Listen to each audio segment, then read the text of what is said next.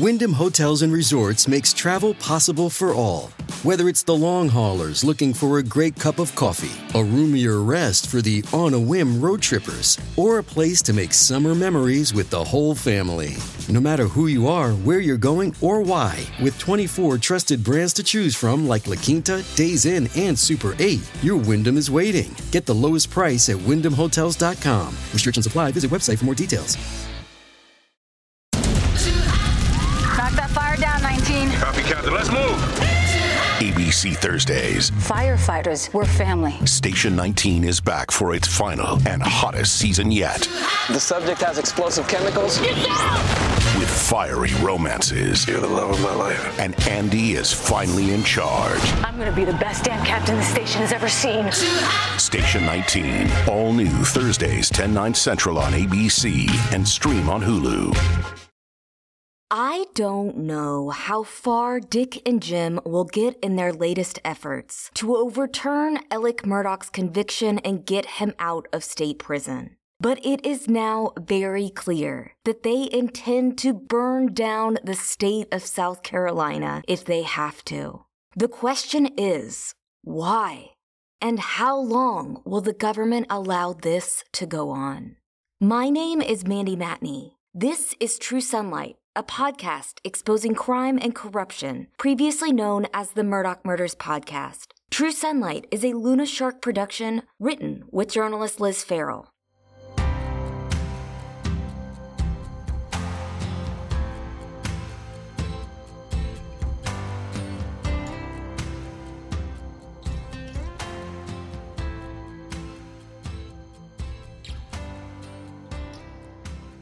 Hello, everyone. We are back on the Murdaugh roller coaster again this week, so buckle up. Speaking of roller coasters, I have been recording the audio version of my book Blood on Their Hands, Murder, Corruption in the Fall of the Murdaugh Dynasty. It has been emotional, saying out loud the parts of this story I kept so tight for so long. The book comes out November 14th, and shamelessly, I want to ask you, our loyal listeners who have stuck by us for more than 100 episodes, to pre-order my book at the link in the description. This book is by far the scariest thing I have ever done in my life. It is not just a book about the Murdaughs, it's a memoir about my life and my journey to become the journalist I am today. It is full of painful and emotional memories that I have shared with just a few people, and it is wildly different from the podcast, but in a good way. And I have to say, my co-author, Carolyn Murnick, is the most amazing human being. Tonight, Luna Shark Soak Up the Sun premium members will get access to a very special pre-recorded happy hour with Carolyn, David, and I. We recorded it ahead of time because we had to attend a federal hearing in Charleston today, which we will talk about later this episode. But the happy hour will answer a lot of questions y'all have about the book, and Carolyn and I will be joining live to chat with you all so we can answer your questions as we all watch together tonight, September 21st at 7 p.m. Links will be provided to Luna Shark Premium Soak Up the Sun members. And Pocketful of Sunshine members will receive the link shortly after the broadcast. Oh, and this happy hour will be extra special. We are going to be giving away merch and fun prizes to the peskiest participants, aka those who are engaging the most. Don't miss it, tonight at 7 p.m. Eastern Time.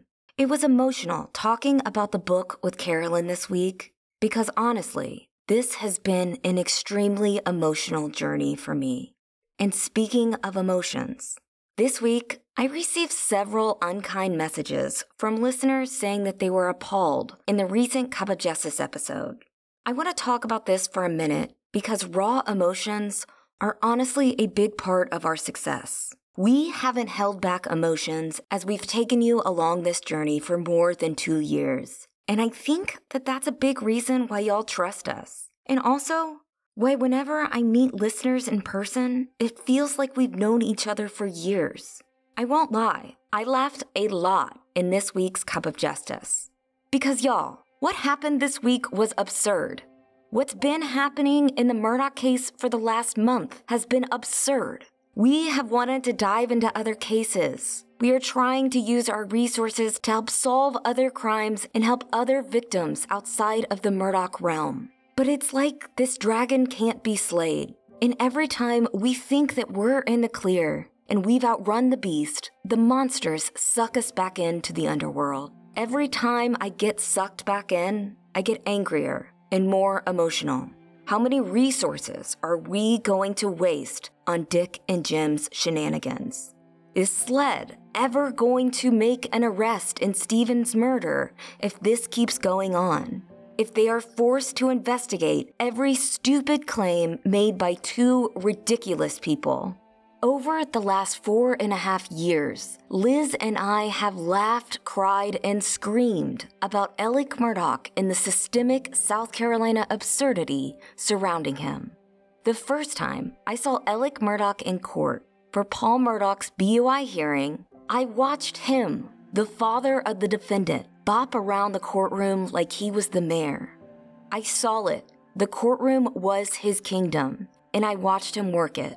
While so many others looked the other way and brushed Alec Murdaugh off, Liz and I kept a harsh spotlight on him until finally his kingdom crumbled in 2021. And here we are in 2023, and this man who used to consider this same courthouse his kingdom was brought in by a leash, like a dog. At the same courthouse where the son he murdered stood accused of killing Mallory Beach in 2019. In the same courthouse where he stole millions of dollars from the Satterfields, also in 2019. It's all so poetic. I had to laugh. And it's even more absurd that the government recognizes Alec Murdaugh is leash-level dangerous, yet they allowed him to openly canoodle with one of the most powerful lawmakers in our state. I have to say this again. Representative Todd Rutherford, the man who did the impossible and got another murderer out of prison 15 years early, was caught on camera fangirling over Alec Murdaugh, one of the worst criminals in our state's history. I go to sleep at night thinking about these things and how much is going to be required to change the system. At this point, I am doing whatever I can to stay sane while these good old boys continue to terrorize the state of South Carolina.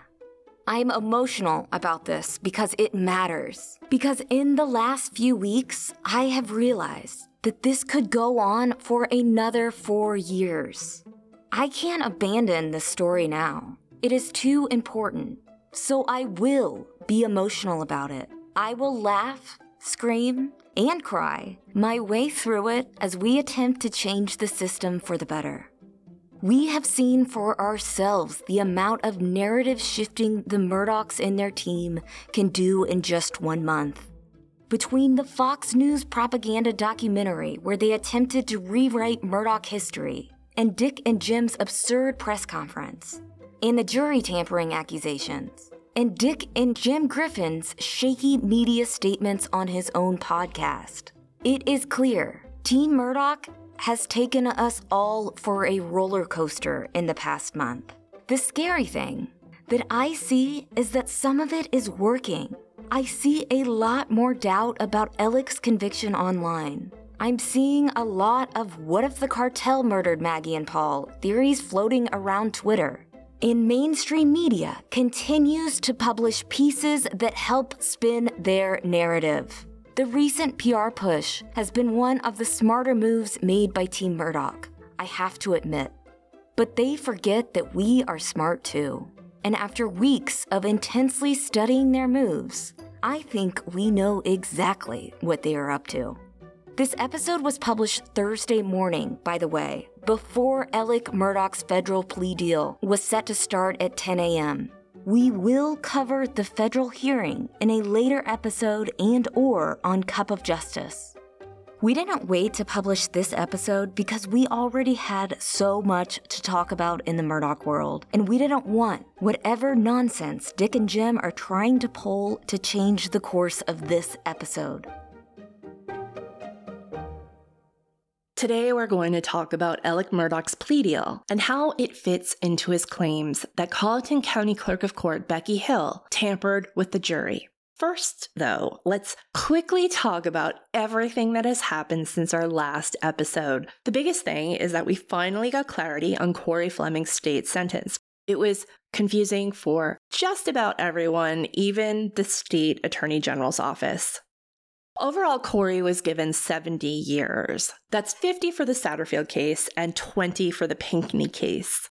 The math on those 70 years, though, quickly becomes 20 because the sentences for each case run concurrently to each other. So that ends up being 10 years for Satterfield and then 10 years for Pinckney. Now, the Satterfield sentence runs concurrent to Corey's federal sentence, which was also for his Satterfield crime. So 46 months of his state sentence will be served in federal prison, and the balance will be served in state prison.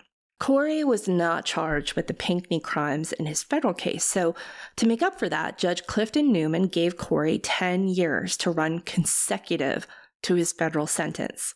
The bottom line is that Corey's sentence works out to be about 13 years and 10 months total. It'll most likely end up being much less than that, though, and we'll talk about that sometime in the future when it becomes more clear what that looks like.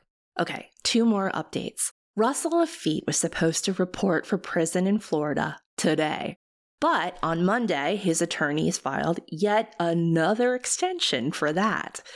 They are still waiting to hear about his appeal bond, which means that Russell would get to remain free until his appeal gets ruled on, which could be years. It's a 2-part delay.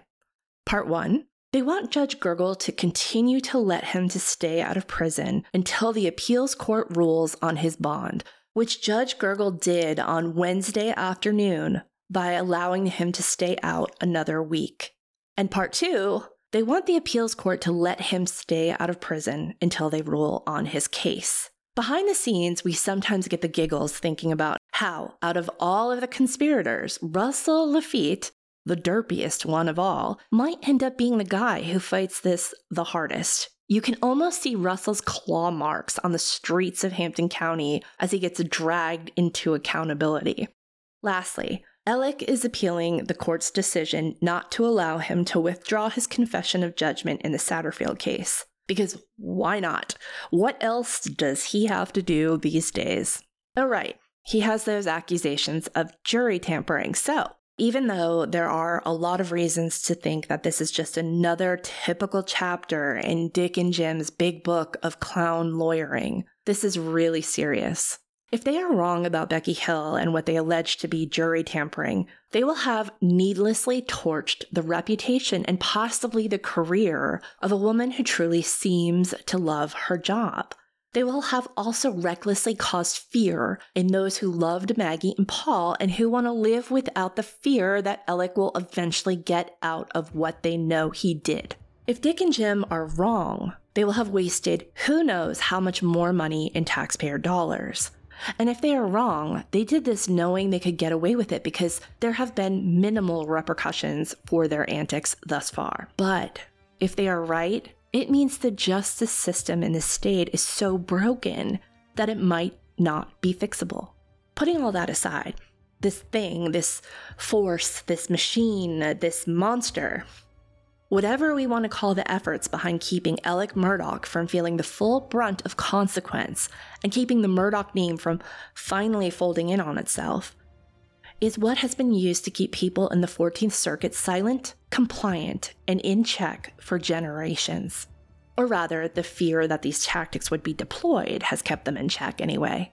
Remember what Paul's friend Anthony Cook said to the deputy the night of the boat crash after explicitly identifying the driver of the boat as Paul? That's Alec Murdaugh's son. Good luck. He was barely out of high school at the time, and he already knew the reality of where he lived. And it was happening as he spoke. One law enforcement officer, who didn't know the Murdaughs, wrote down what Anthony said in his report. He was fired a year later. But 2 other law enforcement officers, both of whom knew the Murdaughs, heard the same thing, and somehow wrote down that no one would say who was driving. One of those men now works for SLED. This is all just to say that to live the easiest life in Murdaugh country, people have to find a way to simultaneously steer clear of the Murdaughs while also playing nice with them. And that means having to eternally accept their version of reality without question. It's really a sick thing. It's a virus, and that virus is mutating. From what we've gleaned from Becky Hill's book, she has been infected for a long time. It's why she's in this mess in the first place, in our opinion, but we'll get to that. Right now, we need to pick a lens, meaning the context with which to view all of this. For now, our lens is going to be this: credibility. Specifically, the credibility of the messengers. The messengers here are Dick and Jim, so obviously there is no credibility. That's why their narrative of Becky Hill tampering with the jury needs to be completely dismantled and each part examined before we can know where this latest twist in this never-ending saga might take us. Right now, the only thing we have from Dick and Jim are serious allegations, which they've pumped up with a whole bunch of fluff and big headlines, and then doubled down on because, of course, they did. This should all sound familiar because even though this feels different, it's very much the same tactics we've seen from the start.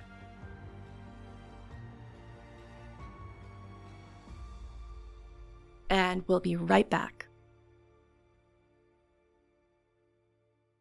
Did you know socks, tees, and underwear are the 3 most requested clothing items in homeless shelters? Bombas knows, and they're doing something about it, making ridiculously comfortable versions of all 3 and donating 1 for every sold item. With all the clothing brands out there, it's nice to find some basics that don't just feel good, but do good too. Once you try Bombas, you'll know why so many people have purchased and donated so many. The comfort geniuses at Bombas work tirelessly to make your everyday things your favorite things. Personally, I love their running ankle socks for my morning treadmill desk walks. It's like there are little pillows under my feet. Trust me, so comfy. Ready to get comfy and give back? Head over to bombas.com/Mandy and use code Mandy for 20% off your first purchase. That's Bombas, BOMBAS.com/Mandy and use code Mandy at checkout.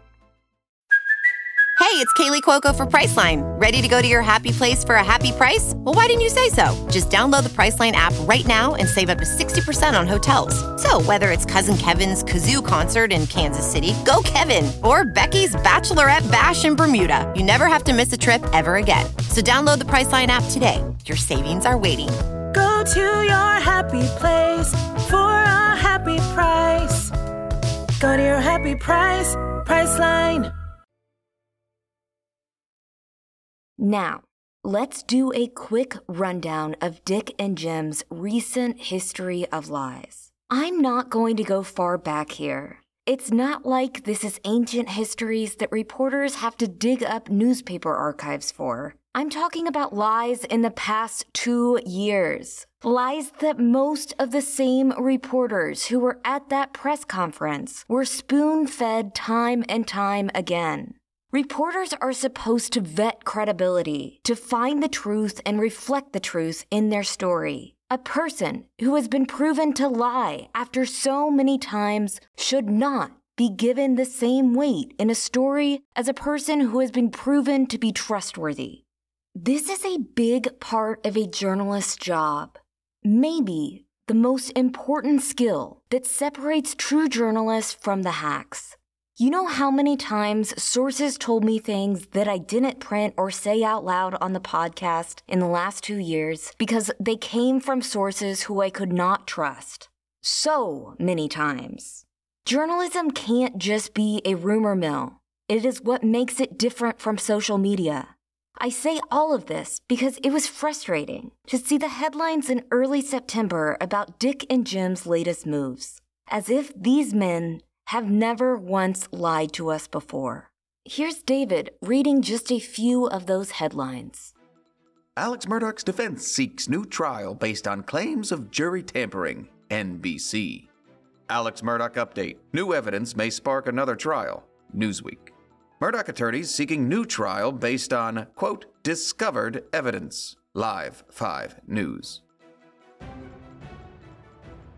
Reading those headlines, you would think there would be a serious chance for a new trial in this case. And this is how misinformation is spread, and people like Team Murdaugh benefit. Now, these headlines splashed across the internet the week of Labor Day weekend. Labor Day weekend.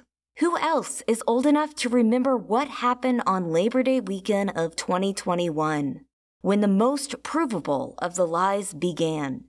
Well, let's start with the big one. When Dick and Jim told the media that some rando assailant shot Alec Murdaugh in the head while he was changing a tire on his way to Charleston. There are so many lies in that sentence alone, it is hard to keep track. As we remember, Alec was never changing a tire. He doesn't do that. His car had run-flat tires. The road he was on wasn't even on the way to Charleston, so that was another lie. There was no random assailant. There was Alec's cousin Eddie Smith, who we still have a lot of questions about. Remember when they swore he was shot in the head and he had a skull fracture and a brain bleed to prove it? And then Alec showed up in court 2 weeks later without even a tiny boo-boo on his head.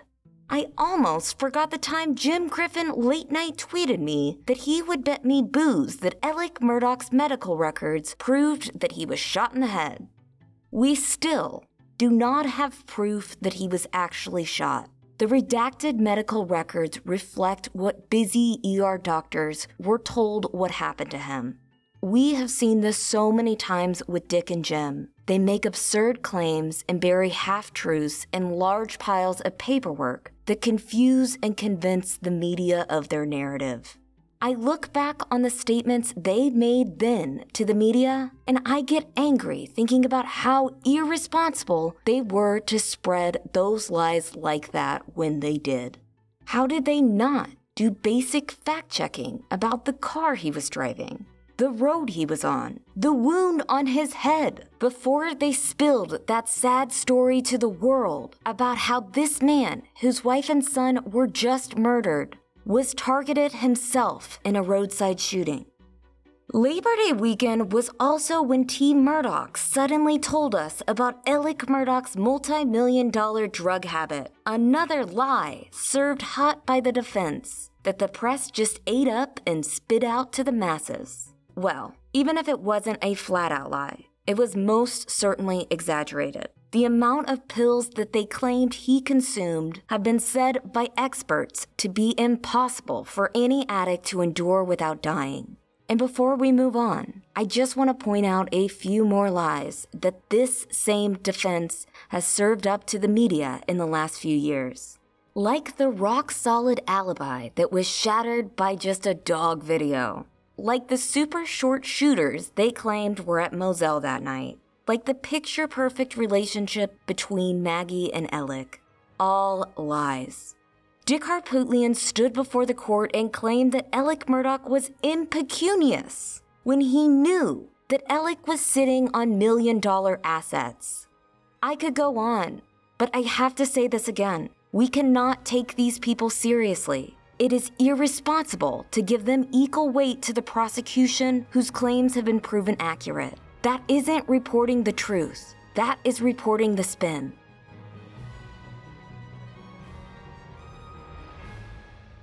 Now let's talk about their objectives. What are Dick and Jim trying to do here? Besides burn down everyone's houses to save a lying and thieving murderer, we believe there are a few other things going on. The first is that Alec likely wants to either get his conviction fully overturned so he can say to his family, "See, I didn't kill him." Or, failing that, he might want to create enough doubt about his conviction in the headlines so he can say to his family, "See, I didn't kill him, and also, I'm a victim in this." We cannot overstate this.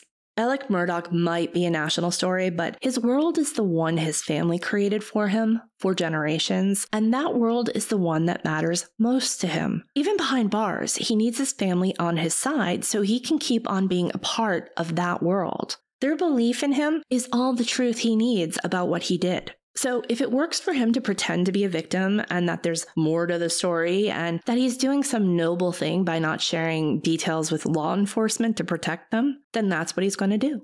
Remember how, after Paul's murder, Alec was completely focused on clearing Paul's name in the boat crash? That's how big of a stain the accusation was on the family. Paul's crash was a burden that Alec carried around with him, not only because of the existential threat it caused for his crimes, but because of what it said about Paul and what it said about the name Murdaugh. It goes back to what we said earlier about the Murdaugh family needing their version of reality to be the accepted version of the truth. So there's that. This whole thing could simply be about Alec trying to save his name in the family, but we think there's more to it.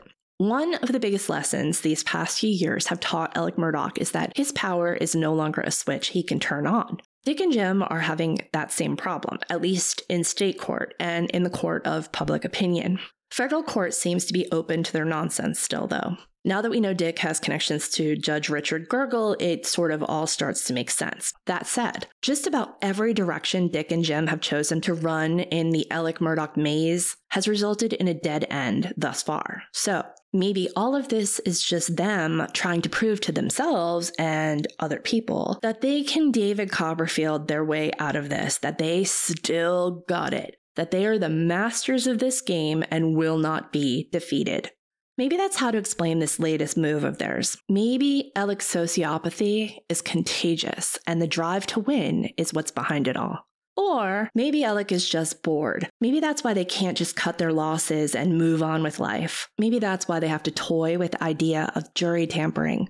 Eric Bland, our co-host on Cup of Justice, pointed out in our latest episode that Alec looked like he was on a field trip last week in Beaufort County Court. This stuff is fun for him. So maybe the more filings, the more exciting his life gets. He's just sitting in his cell, eating bologna sandwiches, playing solitaire, and thinking up new ways to be the legal joker of South Carolina while everyone else around him has to suffer through this new hobby of his. Of course, we'd love to know who's paying for this persistent representation, but that's a task for another day. Ultimately, we think the reason for his latest move is this. Dick and Jim are fixated on getting Alec transferred from state prison to federal prison. Again, Alec Murdaugh and his friends clearly don't hold as much power as they used to hold in the state justice system, but the federal system seems more promising for them. Not only is it better living conditions for Alec, it removes the pesky attorney general's office and SLED from the equation. Alec and his friends might have more control over the situation were he to be transferred to federal prison. So that's the goal now. They want the conviction overturned on appeal so that there are no back-to-back life sentences in state prison standing in their way.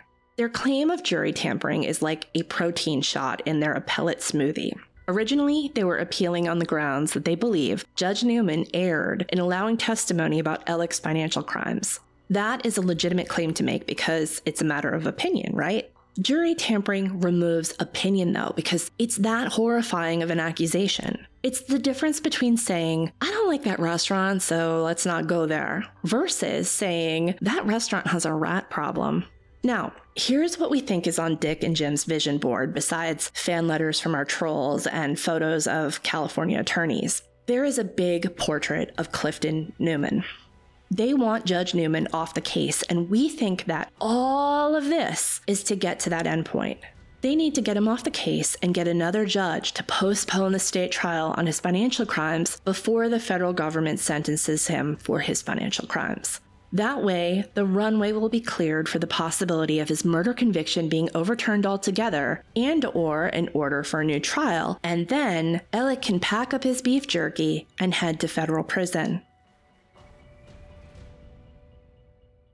Let's look at what they have done so far to get there. First, on August 24th, a notice was filed in federal court that there would be a hearing on Alec Murdaugh's change of plea, which, like we said, is scheduled for today. We need to talk about that real quick. At the end of May this year, when it was announced that Alec would be charged with 22 federal counts related to his financial crimes, Dick and Jim indicated that Alec would be pleading guilty and cooperating with federal investigators. But, no surprise to anyone, that is not what happened. Instead, he did a big ol' about-face and pleaded not guilty. Now, we think he did this to buy some time for Dick and Jim to drive, quote, the dirt roads of Colleton County, as they snobbily referred to them, to rustle up some jurors for their long game. After this change of plea hearing date was announced for Alec's renewed decision to plead guilty, there was then the sudden early release of the Fox Nation docuseries that portrayed Alec in a softer lens and put it out there that Buster and ostensibly the Murdaugh family believe A, Alec knows more than he's saying about what happened the night of the murders, and B, that the jury was biased from the beginning and may even have been compelled to reach the conclusion that they did. The headlines that followed were variations of, Buster thinks his father is innocent and that the real killer is still out there.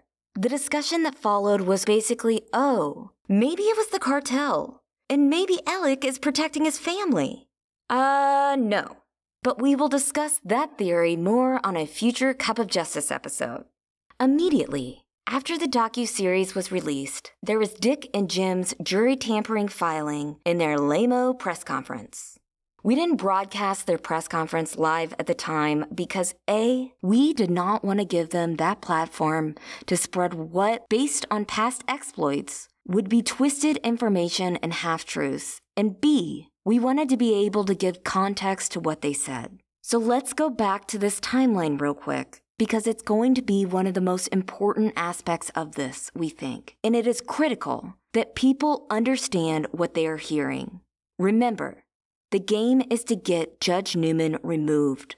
They need to pry open the door just enough to get there, and Becky Hill is their crowbar. Dick and Jim want one fact to make their two opposing points. The first is that Becky Hill's purported interference with the jury was known to Judge Newman at the time that Juror 785, aka the egg juror/monkey farm lady, was dismissed. But he did nothing to further investigate that interference. The second is that Dick and Jim were shocked and caught off guard by the revelation of Becky's alleged interference, and that they didn't find out about it until after the trial, and that is why they didn't call for an investigation until now. But the problem with that, if Judge Newman knew that there was an interference at the time, then so did Dick and Jim. Because the evidence they are offering of Judge Newman's knowing about this alleged interference is an in-camera hearing held in his chambers, which both Dick and Jim attended.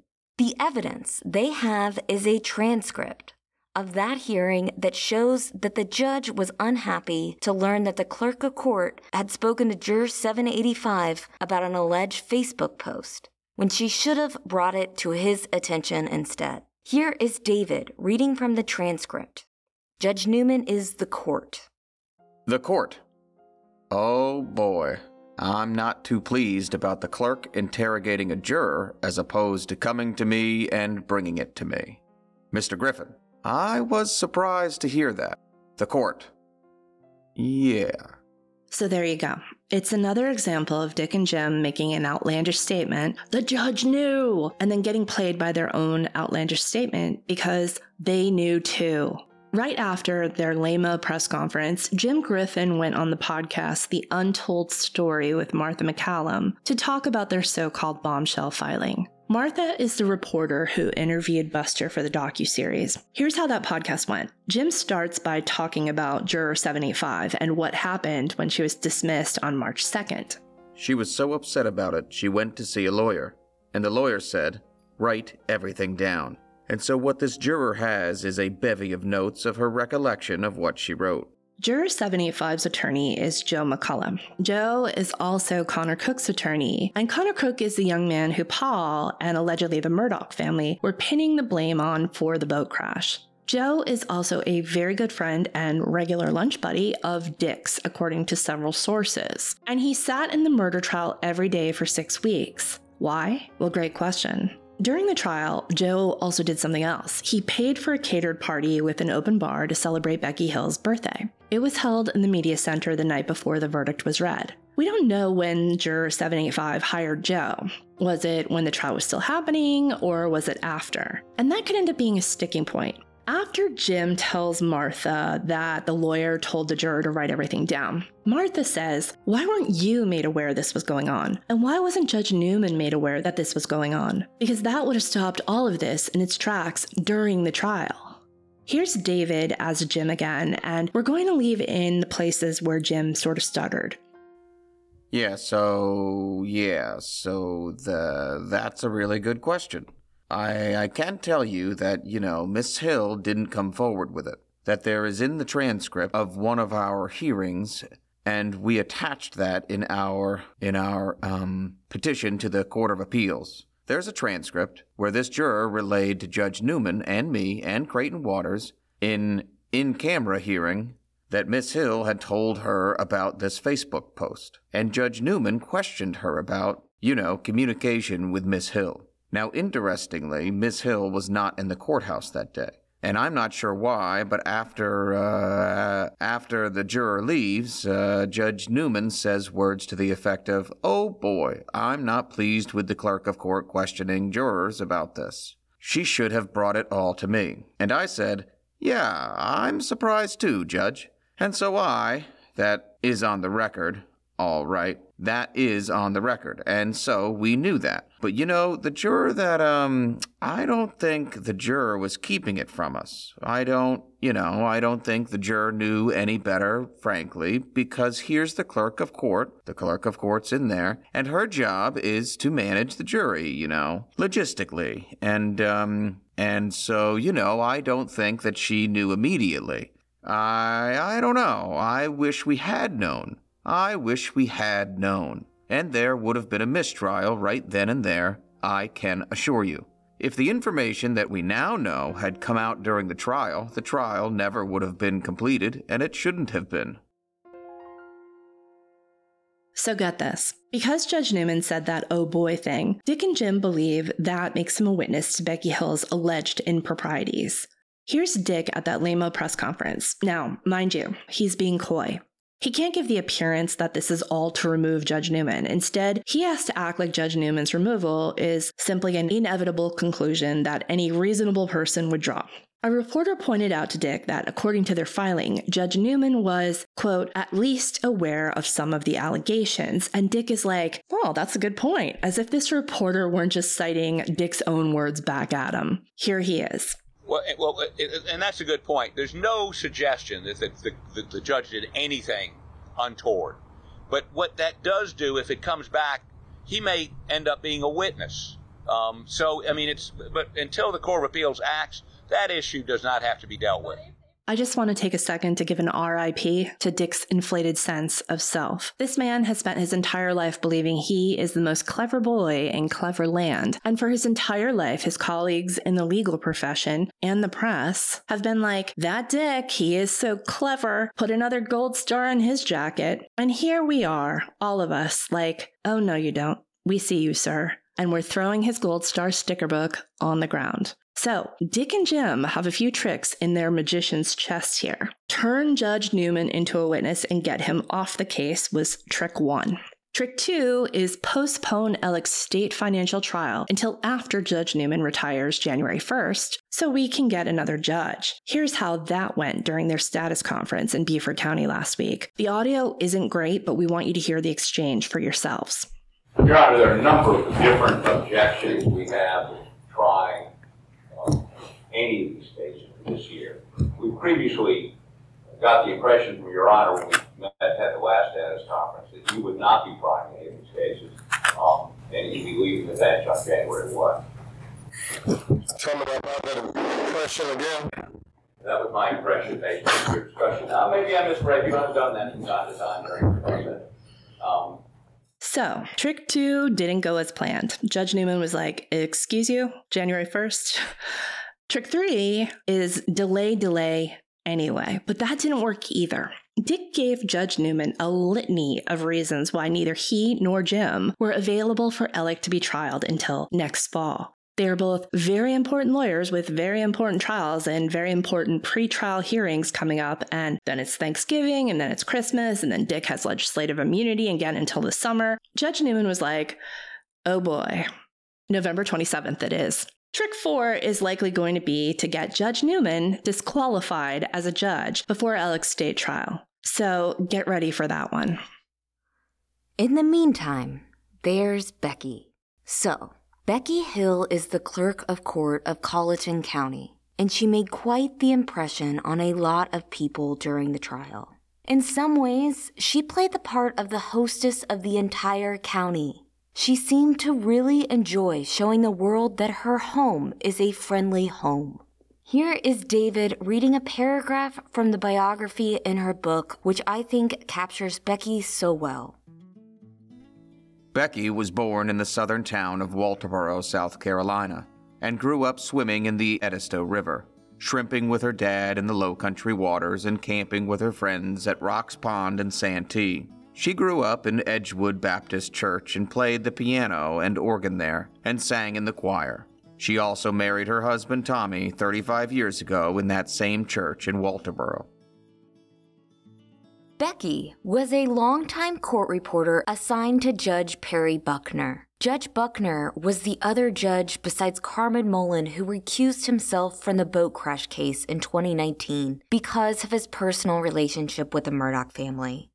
Becky was elected to the clerk position in 2020. It is an open secret in the 14th Circuit that the Murdaughs helped put her into office. We asked reporter Beth Braden to take a look at Becky's campaign filings, and here's just a few of the familiar names that she found on the donor list. Judge Carmen Mullen's husband's law firm, PMPED attorney Graham Holmes, PMPED partner Danny Henderson, who, by the way, is the man who was sitting in the backseat of the car when Alec first talked to Sled on the night of the murders, and is also the man with the connections to the U.S. Attorney's Office in Charleston. Another name? Judge Buckner's wife, Janet. There's also PMPED attorney William Barnes. There's Alec's two besties, Corey Fleming and Chris Wilson. And there is PMPED attorney Ronnie Crosby, who testified during the trial and who we still have a lot of questions about. Now, there are several things that struck me about Becky when I read her book. And yes, I guess we should address that part. She wrote a book about the trial, and that book came out in July. That is lightning speed in the book world, even with a co-author. It's the release of this book that Dick and Jim claim that caused jurors to come forward. And by come forward, they mean the egg juror and one other juror who likes to smoke, apparently. No other juror signed an affidavit attesting to their allegations. While we were impressed by Becky's industrious spirit and her writing speed, I really didn't know what to think about the book before I read it. Sure, it was an unusual thing for a clerk of court to do. But isn't everything about this trial unusual? In a case where I can't even count the possible ethics violations, like when Dick Harpootlian pointed and presented a gun in court and joked about shooting the prosecution, it's safe to say the lines between abnormal and unethical can be very blurry. Before the book was published, the state newspaper wrote a story about all of the books that were being written about the Murdaugh case and included Becky's among them as an equal. At no point did the reporter, the paper, or the paper's editorial board seem to have a problem with the ethics of the clerk of court writing this book. No major news organization called her book into question. No attorney in the matter called it into question. To be honest, there really wasn't much buzz about it at all. I swear I'm not saying this to be insulting. Considering the fact that she is a clerk of court and not a writer, we weren't expecting an in cold blood level book here. And I say that there wasn't much buzz because it's weird to me that Dick and Jim claim that these two jurors suddenly came forward after Becky's book came out. As it turns out, Becky did ask the State Ethics Commission to weigh in on the ethics of writing a book as clerk of court about major trials in the state, and the opinion she got seemed to say, fine by us, of course. Dick and Jim, who say Becky was motivated by fame and money, are insinuating that she was dishonest with the Ethics Commission. And regarding fame and money, this book was self-published. And what we have here is a bit of the Streisand effect going on, because Dick and Jim have brought far more publicity for Becky's book than she ever could have. And y'all, we have no idea how much money Dick and Jim have made off of this Murdaugh murder mess. But I promise you, it is more than what Becky has made from her book.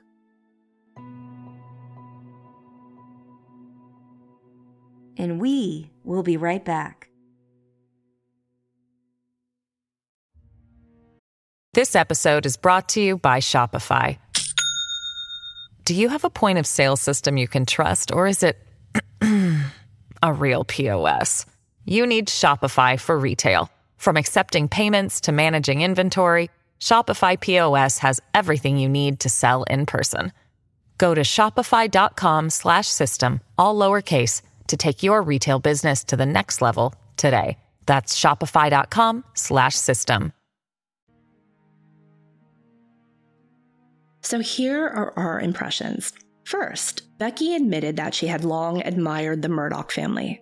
She clearly had a really good relationship with Alec and his father before the murders. Her grandfather and Big Buster Murdaugh had known each other and had teamed up for some moonshining back in the day, apparently. Her family got arrested around the same time that Buster was indicted federally, but that was the end of it. Her family was never indicted, and Buster was found not guilty for his alleged moonshine production. In the book, if there was a benefit of doubt to give to Alec, she gave it to him. If there was a more compassionate way to look at his family, she offered that instead of criticism. According to Jim Griffin in a podcast, Becky even made sure that Alec ate as well as the court staff was eating during the trial. The only negative insight she gave wasn't actually insight at all. It was all already known. His family had gotten into trouble for their behavior in the courtroom, but Becky was clear that Alec's brother John Marvin had apologized for it and had attributed their behavior to his lack of familiarity in the courtroom. That's his shtick, by the way, that he is the black sheep of the family for not having studied law. Though Becky noted that Alec's sister was not happy with the court staff and that before the trial, Lynn had asked for a private room for the family and security escorts to and from the courtroom, Becky empathized with Lynn. Several times I had to meet with Lynn, John Marvin, and other members of the Murdaugh family. Each time I met with them, there was understanding. I would be the same way too if this had been my brother on trial for double murder. Becky also noted Lynn's reaction to Judge Newman's sentencing of Alec, but again, she showed Lynn great compassion. She even rolled her eyes when Judge Newman announced that Alex's life sentences would run consecutively. I didn't see any sympathy or concern or compassion for her brother, but I learned later that she and her husband are both compassionate people who give to their friends and are very involved in their community. However, in those moments, with her brother's life on the line, perhaps she was overcome with stress and grief.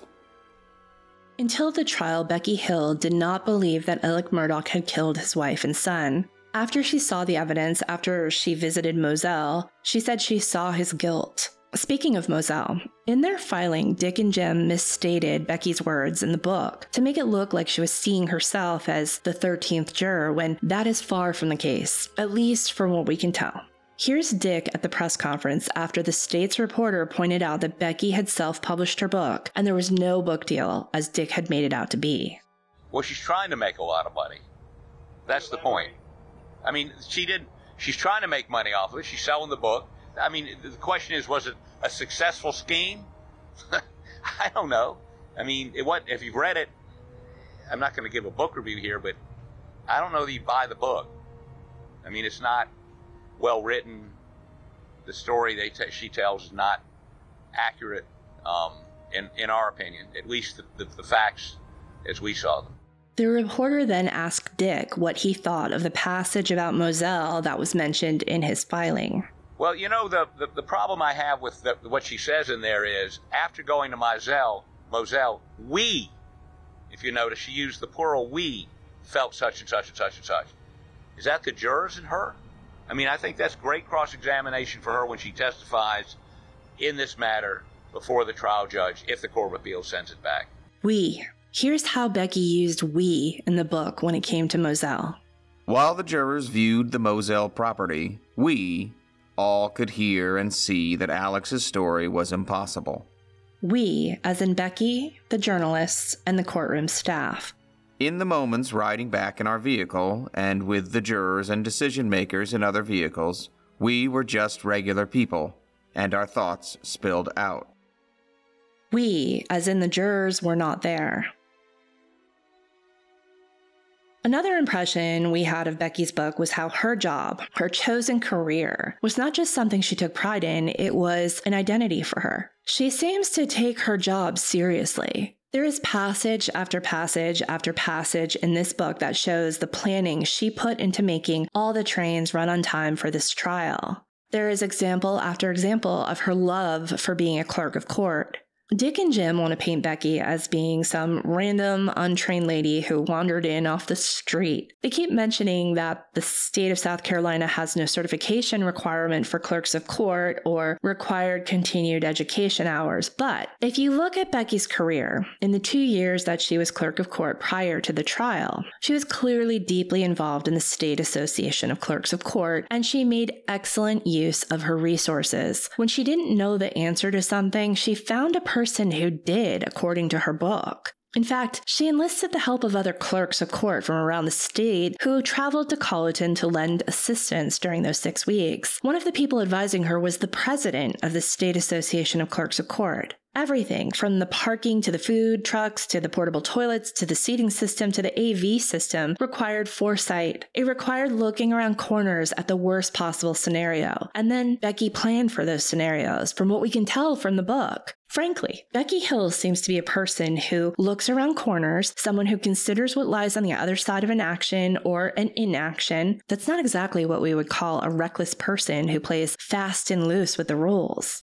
Another big takeaway we had from the book is how small Becky's world was before this trial. In fact, the first time she was on an airplane was when she accompanied jurors to the Today Show after the trial. She said she was excited to get pretzels and a Coke on her flight from Charleston to the Big Apple. Dick and Jim are, of course, using this as an example of Becky's big quest for fame and money. They say she passed out reporters' business cards to jurors after the trial and had warned the jury that the media was going to be angling to interview them after all of this was said and done. Do you want to know why she did that? Because it's true. She was preparing them for an onslaught. Jurors are under no obligation to speak to reporters after a trial, and a lot of them don't want to talk, but reporters try anyway. Becky seems like someone who wanted to make things as comfortable as possible for people who were sacrificing so much of their time to perform civic duties. She also comes from this deep Southern world where people, especially women, are expected to be polite even to their enemies. And the thing about Becky, she seems like someone content with her world. If she comes off as someone as dazzled by being at the center of the universe for these 6 weeks, it's because she was. Who wouldn't be? It was such a crazy experience for everyone. And Becky is honest about it. She doesn't downplay her awe. She's not hiding who she is. And Dick and Jim are taking advantage of that. They are conflating her excitement with something more nefarious. And worse, she agreed to be on the Fox Nation docuseries, which many people see as the Dick and Jim project. And they are now using her notes to the producers, asking for a mention that she is an author, as evidence that she is some evildoer who needed Alec Murdaugh to be found guilty to sell her self-published books. It's as far-fetched to us as members of some unknown cartel showing up at Moselle to kill 2 people who weren't planning to be there, then realizing, they forgot their weapons for this hit, but then lucking out because they found a rifle and a shotgun lying around, right as Alec Murdaugh was tooling back up to the house on his golf cart. Now, the more problematic part of this scheme of Dick and Jim's is what one of the 18 jurors has sworn in an affidavit about what Becky had told jurors during the trial. If Becky did in fact instruct jurors not to be misled by Alec's testimony, then that is an issue. So far, though, according to our Cup of Justice co-host Eric Bland, who is representing 4 of the jurors, and according to the state's response to Dick and Jim's motion, the evidence is not corroborating Juror 630's claims so far. You heard that though, right? There is one juror who is claiming that Becky gave that instruction to the jury so far. The other juror affidavit that Dick and Jim have is about the Facebook post, and it's this Facebook post that Dick and Jim are using as fluff. Juror 785 was removed from the jury in early March because there were allegedly 3 people who said she was talking about the case outside of court. She was not removed from the jury because of the Facebook post, and yet there are 3 affidavits about this post. Apparently, Becky says she saw a post from someone claiming to be the juror's ex-husband on a Facebook page talking about how this juror was speaking about the case outside of court. When asked to produce this post, Becky says she couldn't find it, but an assistant was able to find another post of this man apologizing for his rant. The man who was apologizing, though, turns out was not this juror's ex-husband, but rather some random guy from Georgia who had the same name. Dick and Jim filed this man's affidavit this past week. He swears he's not the guy who was married to the juror, and he explains that his apology was not related to the Murdaugh case, but rather a family dispute. Whoopee. Tell us more about how a person who grew up without the internet and social media couldn't find something she saw on Facebook, and how another person tried to help by searching the man's name and found something unrelated. That literally describes 50% of the emails we get from armchair detectives who think they found something on social media that might be helpful. It is telling to us that this Facebook thing is the hill, pun intended, that Dick and Jim are willing to die on.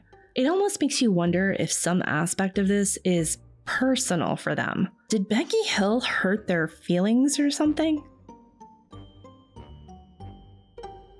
Oh wait, she might have. Our last impression of Becky's book is that even though she was polite when she did it, she served up some spice for Dick and Jim. In one chapter, Becky Hill went hard on Jim Griffin. Well, hard for Becky Hill. While researching for the book, Becky said she listened to a podcast where Jim Griffin spoke about the trial, and she said she was shocked at how disrespectful Jim seemed toward her office and to Judge Newman. Specifically, she talked about how the Murdaugh family repeatedly violated Judge Newman's courtroom rules when it came to interacting with Alec Murdaugh, and how the court had to move the family to a row further back after they were caught giving Alec a John Grisham book. Becky is clear in her book that Jim knows they broke the rules, yet he tried to spin the story and blame the court for the unfair treatment. She included some spicy tidbits about how there was tension and disagreements among the defense team throughout the trial. But Becky really stuck it to Jim when she talked about his closing argument, which she described as very robotic. She included some hilarious comments from a local news station's YouTube feed, like one that said his closing argument felt like a middle schooler giving a report about a book he didn't read. And another said, "I'm convinced this guy practiced what might be the most important closing argument of his career one time in his car on the way to the courthouse." Ooh, burn. She also had this to say.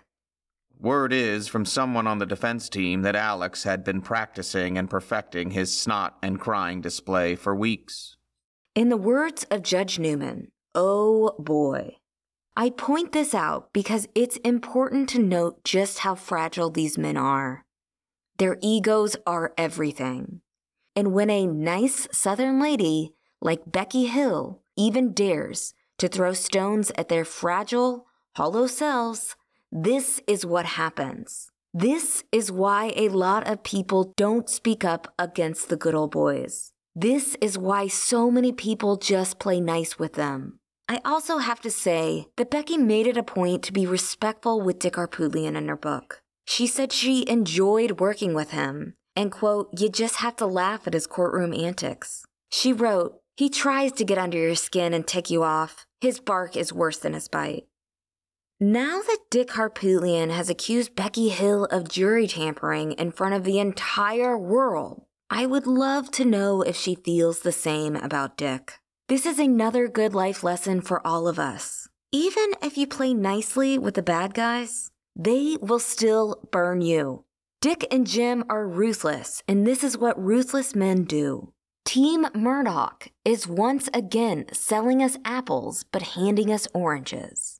Like we said in Cup of Justice 2 weeks ago, We see what they're doing very clearly, and we think that their case is weak. According to a video that was shown to us a few weeks ago, taken by the woman who reported Juror 785 to Judge Newman, Team Murdaugh is well aware that Judge Newman did not remove the egg juror because of her husband's Facebook post, the thing Dick and Jim are so focused on.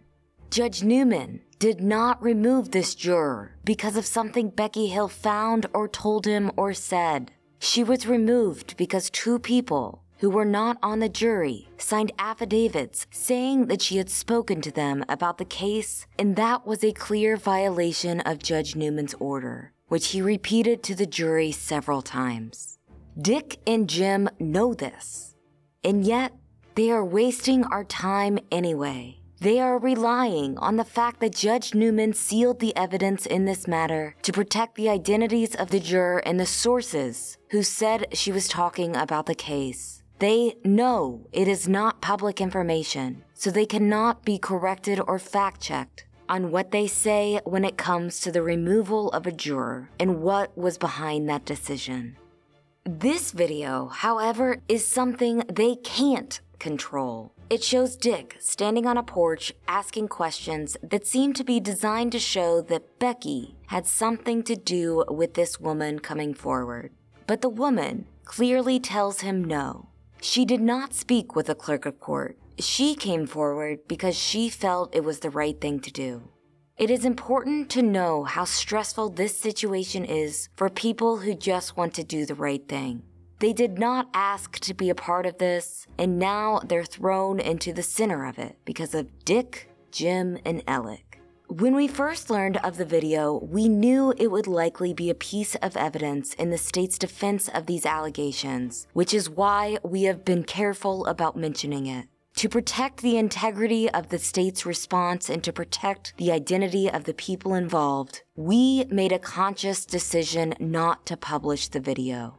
We feel confident that the state will disprove these allegations from Dick and Jim, and that is ultimately what matters here, which is why we are not sharing the video right now.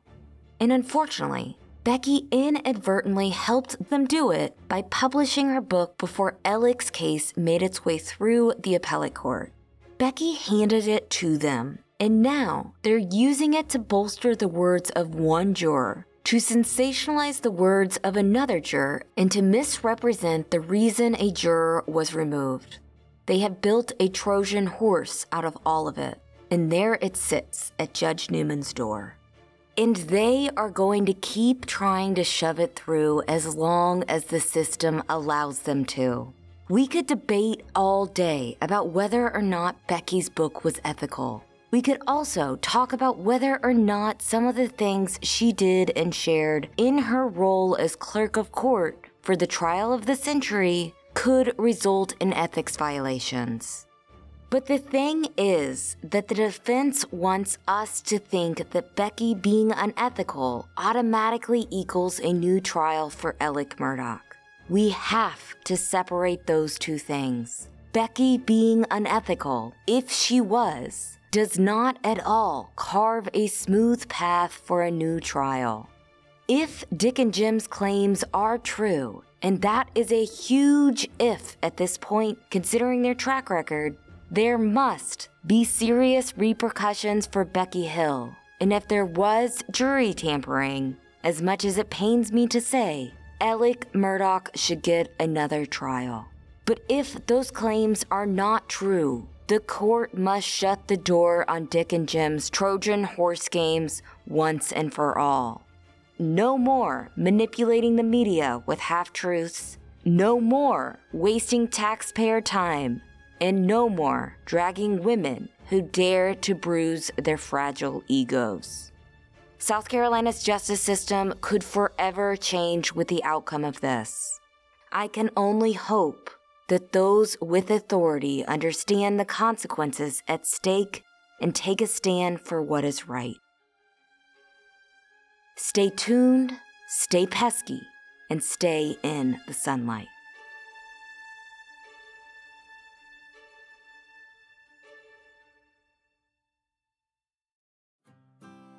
True Sunlight is created by me, Mandy Matney, co-hosted by journalist Liz Farrell, and produced by my husband, David Moses. True Sunlight is a Luna Shark production. Right, Luna? Without the ones like you, who work tirelessly to keep things running, everything would suddenly stop. Hospitals, factories, schools, and power plants, they all depend on you. No matter the weather, emergency, or time of day, you're the ones who get it done. At Grainger, we're here for you with professional-grade industrial supplies. Count on real-time product availability and fast delivery. Call, click Grainger.com, or just stop by. Grainger, for the ones who get it done.